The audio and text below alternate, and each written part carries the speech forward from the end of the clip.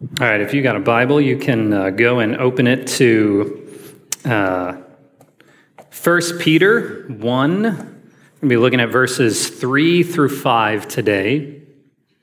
We are beginning this morning, as we've been talking about, the season of Advent together. Advent means coming, arrival.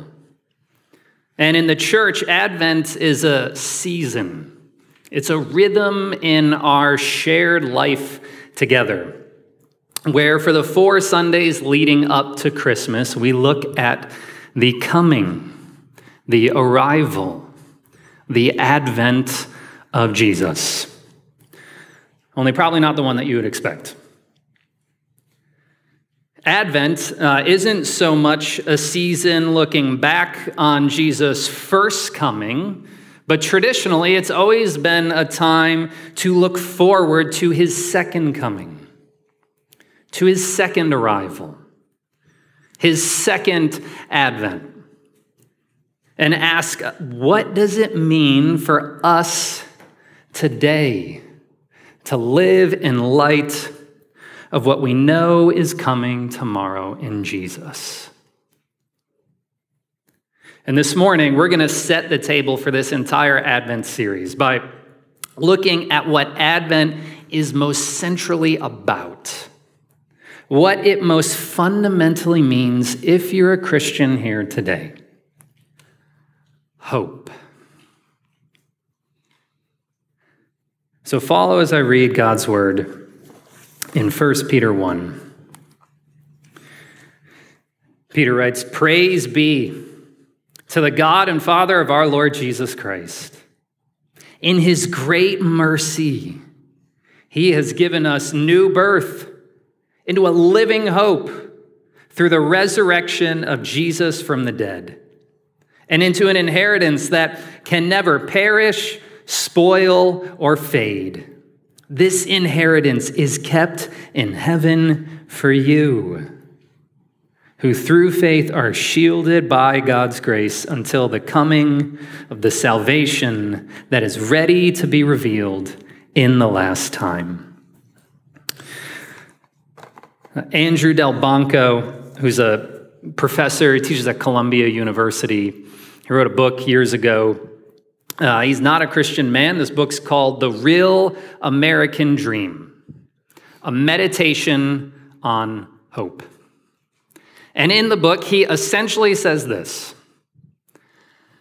no one in this room can live without hope. As he starts writing the book, he says this: human beings need to organize our lives into a story.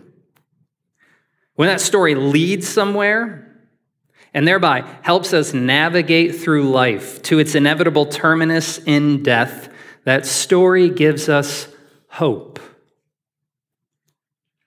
We must imagine some end to life that transcends our own tiny allotment of days and hours if we're to keep at bay the lurking feeling that all our getting and spending amounts to nothing more than fidgeting while we wait for death. What Delbanco is essentially saying is this: all of us in this room, we are future-oriented beings. We can't just do life in the present all the time. We can't help but see our lives in a story that's going somewhere, a story that's future-oriented, a story that, whatever it is for you this morning, helps you make sense of life, gives you hope. That whether you're a Christian or not, none of us in this room can stand to live a moment without hope. So where is your story going today? What will your future hold? What will tomorrow look like for you? What is your hope? That's the question of Advent. Advent is a season about tomorrow, about the future, about where your story is going. It's a season about the one thing that none of us in this room can stand to go without: hope. So let's look at Peter's words here and see three things in them about the hope of Advent: that it's real, that it's lasting, and that it's certain. So first, the hope of Advent is real. Peter says in verse 3, "Praise be to the God and Father of our Lord Jesus Christ. In his great mercy, he has given us new birth into a living hope." Now, when Peter describes this hope here as living, what he's doing is he's contrasting it to all other types of hope and saying that in comparison to the hope of Advent, any other hope is worthless, it's empty, it's dead. Now, this is an important distinction because you see, there is really no such thing as hopelessness, right? We talk about somebody sometimes, we say they're hopeless. There is no such thing as hopelessness. Hope isn't a thing that you can have and then just suddenly lose one day. No, you always have hope. You're always putting your hope into something. The problem isn't that you can lose it, it's that you can put it in the wrong thing. That's what hopelessness is. Hopelessness is putting your hope in the wrong thing and that thing letting you down. It's putting your hope not in the living hope of Advent, but in a dead hope, a worthless hope, and experiencing that hope fail you. So what is this living hope that Peter's talking about? Well, he says in verse 3, the resurrection of Jesus Christ from the dead. See, in the gospel, the Bible promises that at the end of time, in ways that we don't even entirely have categories for, the glory and the power and the beauty of God will transcend onto this world and will renew all of creation and every Christian. That this world will be remade into something more stunning than it ever once was, and you and I in the gospel will be resurrected into someone more glorious than we'd ever dared think possible. And the start of all of this, Peter is saying, is the resurrection of Jesus. He's the preview, the trailer for the movie, the preview of what's to come. He's the first human to experience the end of time resurrection with the promise now that in the gospel, just as Jesus was resurrected, you can be too. That in the gospel, your future is incredibly bright. That at the second coming, at the second advent of Jesus, you will finally receive by grace the life you've always wanted and never truly had. And is this hope of Advent and the resurrection of Jesus that is very different than the hope that our modern culture offers. You see, there are two kind of contrasting views of hope that our culture today oscillates between. The first is just an optimistic outlook. It's a glass half full view of the world. It says that humans are improving, the world is becoming a better place, that the problems we have in society are things that we can solve through education, technology. Now, the problem with this view, though, is that it is incredibly naive about what's really wrong with our world.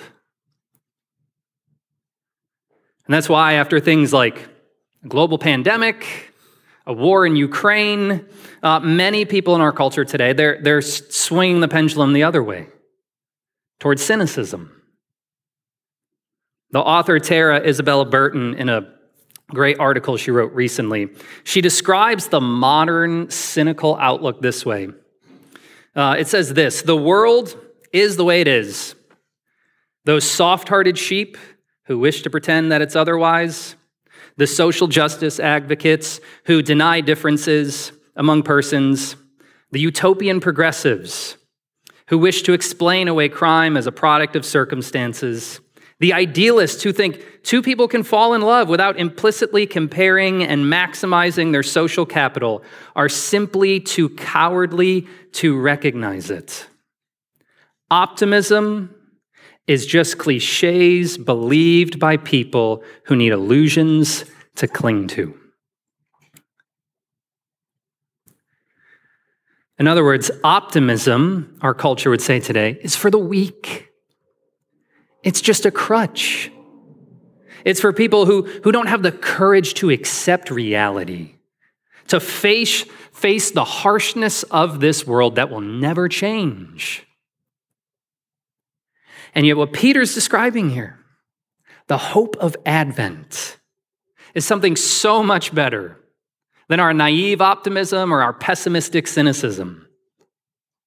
You see, in one sense, the hope that Peter's talking about here sees so much more clearly the brokenness of our world than our modern optimism does. And that's because the hope of Advent, it doesn't really actually begin with the resurrection. No, it starts 3 days before that, at the cross of Jesus. The pastor, John Stott, would regularly go to Asia to teach, to visit churches there, and I once heard him talk there about standing there in front of statues of Buddha. And he said he would stand there respectfully, looking at Buddha, legs crossed, arms folded, eyes closed, the ghost of a smile playing around his lips, himself withdrawn from the real world of suffering into a fantasy world remote from reality. But then Stott would say, I could only stand it for a few moments until I had to look away from Buddha and look in my heart to the cross, to that lonely, twisted, tortured figure, Jesus. Nails through his hands and feet, back torn, forehead bleeding, tormented by thirst, plunged into God-forsaken darkness. That's the God for me, he says. One who entered into our world of pain.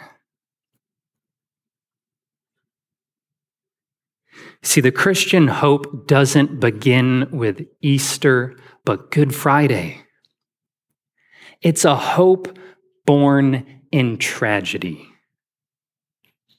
Meaning that unlike our modern optimism, the hope of Advent is not at all naive about the brokenness of our world. No, in the cross, it stares in the face the worst that there is. It sees clearly sin, evil, and death. It is bluntly honest about what's really wrong with us and the world that we live in. But it doesn't stop there. No, if it did, all we would have would just be nothing more than our modern pessimistic cynicism. No, the hope of Advent is in Jesus, whose story doesn't end in tears, but laughter. It's a hope that gets planted in Jesus' cross, but that blossoms in his empty tomb. It's a hope that can walk out of the grave, that can write a new story, that can make everything sad come untrue. A hope that Tara Isabella Burton says changes the entire genre of our lives, that brings comedy from ruin. It's a kind of hope that, unlike our modern cynicism, she says, refuses any narrative of ourselves as uniquely heroic or uniquely brave, because we are the ones who can withstand the wickedness of our world. No, it's a quieter kind of bravery, The conviction that one day we might not have to.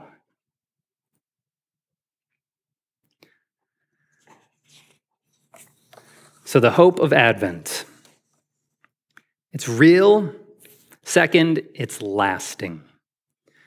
Years ago, Burger King did this commercial that maybe you have seen. It's been dubbed the Moldy Whopper commercial. Now, the whole point of this commercial was this. It was time-lapsed pictures of a Whopper sitting on a stand over 34 days that it sits on the stand. And so we got a picture. Here's what it looks like on day one. All right, so it's all doctored up. Carlos Amoido, who does a lot of photography with food, could tell us all the different ways that they get the food ready for this. So here it is on day one, right? Here it is now on day 34. Right, so who's excited to go to Burger King right now? Now, as disgusting as that was, the commercial was actually genius because what they were trying to do was they were trying to rewrite this whole narrative on fast food. That Burger King's food molds like it should. That it's not pumped full of preservatives. It's not this bionic food, right? It won't last forever. It's not a hockey puck that you're eating in there. No, it's real food. It molds, it deteriorates. If you leave it out, it will fall apart. Burgers mold. They should. They should not keep forever. Hope should. If it is anything worth putting your hope in, it shouldn't mold over. It shouldn't break down. It shouldn't fall apart. No, it should have something preserving it. It should keep. It should be a hope that lasts. And Peter is saying the hope of Advent lasts.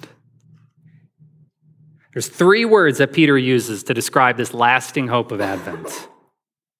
It's a hope that will never perish, spoil, or fade. Perish means that this hope can't be corrupted. It's free from death and decay. Spoil means that it can't be defiled. It won't lose its beauty. It's free from any sort of impurity on it. And fade means that it can never change. Right? All of us change with time. Okay? If you are in the room right now, you are slim and good looking, I have got bad news. There will be a time coming when you will no longer be slim or good looking, right? We all change with time.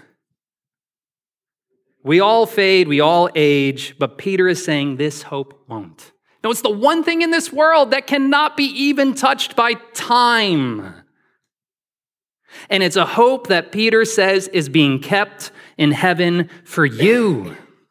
That this is a hope that is pumped full with preservatives. A hope that is being set aside. A hope that will last. Because this hope is ultimately Jesus. As Peter calls this hope in verse 4 an inheritance. In the Old Testament, the inheritance, that was the land that God gave Israel, the promised land. But it was never just about getting the land. No, in Joshua, the book where Israel finally gets to move into their new home, God tells Joshua, I am your inheritance. And it's this same thought that gets carried out all throughout the life of Israel in the Old Testament, into the New Testament here in 1 Peter, and for us today. In the gospel, our true inheritance isn't just a renewed world or resurrected bodies. It's God. It's Jesus. This is why the hope of Advent, the hope that Peter is talking about here, this is why it'll last. A hope that will never perish or spoil or fade because it's being kept for you in heaven because this hope is Jesus. Meaning, even though our lives are not free from death and decay, Meaning, even though our hearts are stained and unclean, even though our stories do change with time, this hope cannot be destroyed. Where in your life today, where has it become too risky to hope? Where in your life or in your sin or in your story do you think you have now become too much for Jesus? This hope can withstand all of that.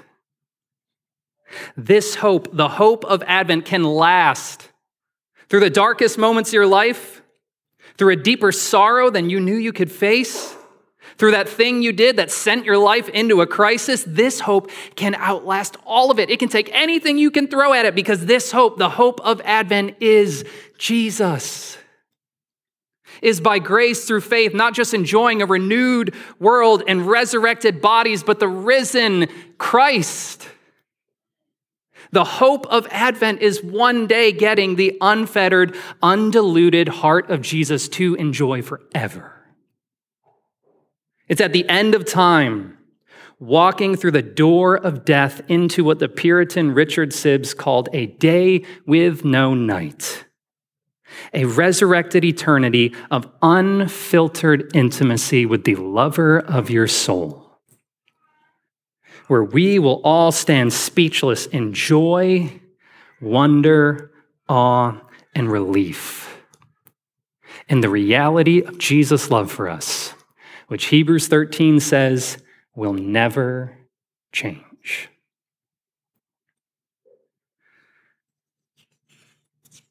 So the hope of Advent, it's real, it lasts, finally, it's certain. So here's the big question at this point. This all sounds great, right? But can I lose this hope? If I have it right now, does that mean I'm truly going to have it forever? Peter answers that in verse 5. He says, "This inheritance is kept in heaven for you who through faith are shielded by God's power until the coming of salvation that is ready to be revealed in the last time." Peter is saying here, this hope, the hope of Advent, the hope of Jesus, is being kept for you by faith. Faith, Ed Clowney, who's an author, he said, faith is this. It's not trusting in our achievement, but trusting in God's achievement. It's trusting in where this passage all began in verse 3, the great mercy of God. It's a hope, in other words, that comes into our lives then by faith, meaning not by works, not by being nice, respectable, having the American dream family, and keeping up a good reputation, all without any felt need of Jesus. No, it comes by faith. It comes by owning your need with the joyful expectation that the Father of great mercy can't hardly hold himself back to fill it for you with Jesus. Meaning this hope, the hope of Advent, it's a hope for sinners, for sufferers, a hope for wanderers, a hope for people with a past, for people with regrets, for the beat up, for the tired, for the overwhelmed, for those with pain, despair, and hurt, for the people who can't keep it all together, and for those of us here today who haven't quite realized we can't do it either. It's a hope based on faith, not works, meaning our sin. The one thing that we would expect that can keep us out of this hope is actually the one thing that qualifies us for his hope, the one thing that will magnify our experience and our joy of this hope. It's a hope based on faith, meaning in the gospel, it is a hope that you can never lose.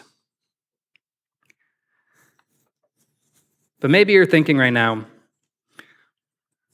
that all sounds great, and it's probably great for most people. But my faith is weak. I doubt, I struggle, I fall into patterns of unbelief in my life. If this you're saying is up to my faith, this does not feel very certain at all. Hear Peter's promise to you and to all of us in this room who that is just as much true of. Verse 5, your faith is being shielded by God's power until the coming of salvation that is ready to be revealed at the last time. See, all of our faith is weak. We all have doubts. We all fall into sin. We all fall into patterns of unbelief in our life. And all of our faith in the gospel is by grace being guarded. The Greek word there is used to describe putting an entire garrison of soldiers into a troop to protect it. Your faith is being protected, is being shielded by God until the day where we walk into the full and complete reality of this hope. Meaning this hope is certain that in the gospel, it is being kept for you, and you are being kept for it. That the hope of Advent, of Jesus' return, to make everything sad come untrue, is more certain for you right now in the gospel than the next breath you take. And to the degree that we cultivate this faith, that we come here on Sundays and we worship our Father of great mercy, that we spend unhurried time in God's word, enjoying his story of grace, that we invest in a community of people helping one another grow in wonder and astonishment at God's love for us, to the degree that we cultivate our faith, this hope becomes even more and more and more certain to us. That we can answer more and more and more our heart's greatest question today. Will my story have a happy end? The movie critic Roger Ebert, he once did a review of the movie The Gray. If anyone's seen that in here with Liam Neeson. Ebert, at this point, he was losing a long battle with cancer. He was at the end of his life, and he knew it. He kind of knew what was going on.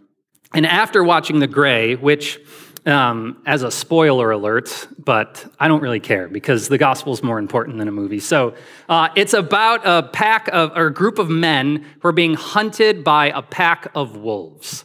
And here's the big ending. They all die. Very painful, violent deaths. None of them make it. At the end of watching this movie, Ebert was, as he puts it, stunned with despair. In fact, he did something he's never done before. He walked out of the theater. And afterwards, he was writing, and he wrote a short little article about what bothered him so much about the movie. And he says this: "The Gray advances with pitiless logic. There are more wolves than men. The men have weapons, the wolves have patience. The weather is punishing. I sat regarding the screen with mounting dread. The movie had to have a happy ending, didn't it?" See, Ebert is merely asking the question we all ask of our lives. It has to have a happy ending, doesn't it? We are all future-oriented people. We all make sense of our lives through a story that's going somewhere. And the question we are asking of that story every day we wake up is, will it have a happy end? Will my future be promising? Will my tomorrow be bright? Will my hope come through? And Peter is saying, if you put your hope in Jesus, if you trust your eternal future to him, he's got big plans for you. Advent. It's the happy end you've always wanted. believe it. Let's pray.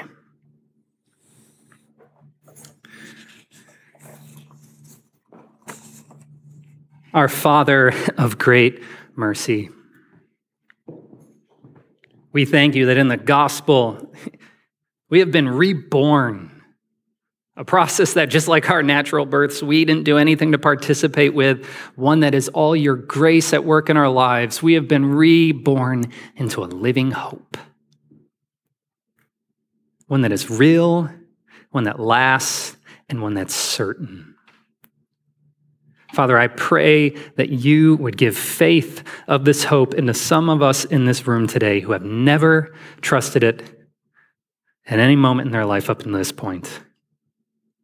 And for others of us, Father, I pray that you would make this hope more and more and more certain to us today, so that we can live with joy now, knowing that in the gospel, our future is incredibly bright. Amen.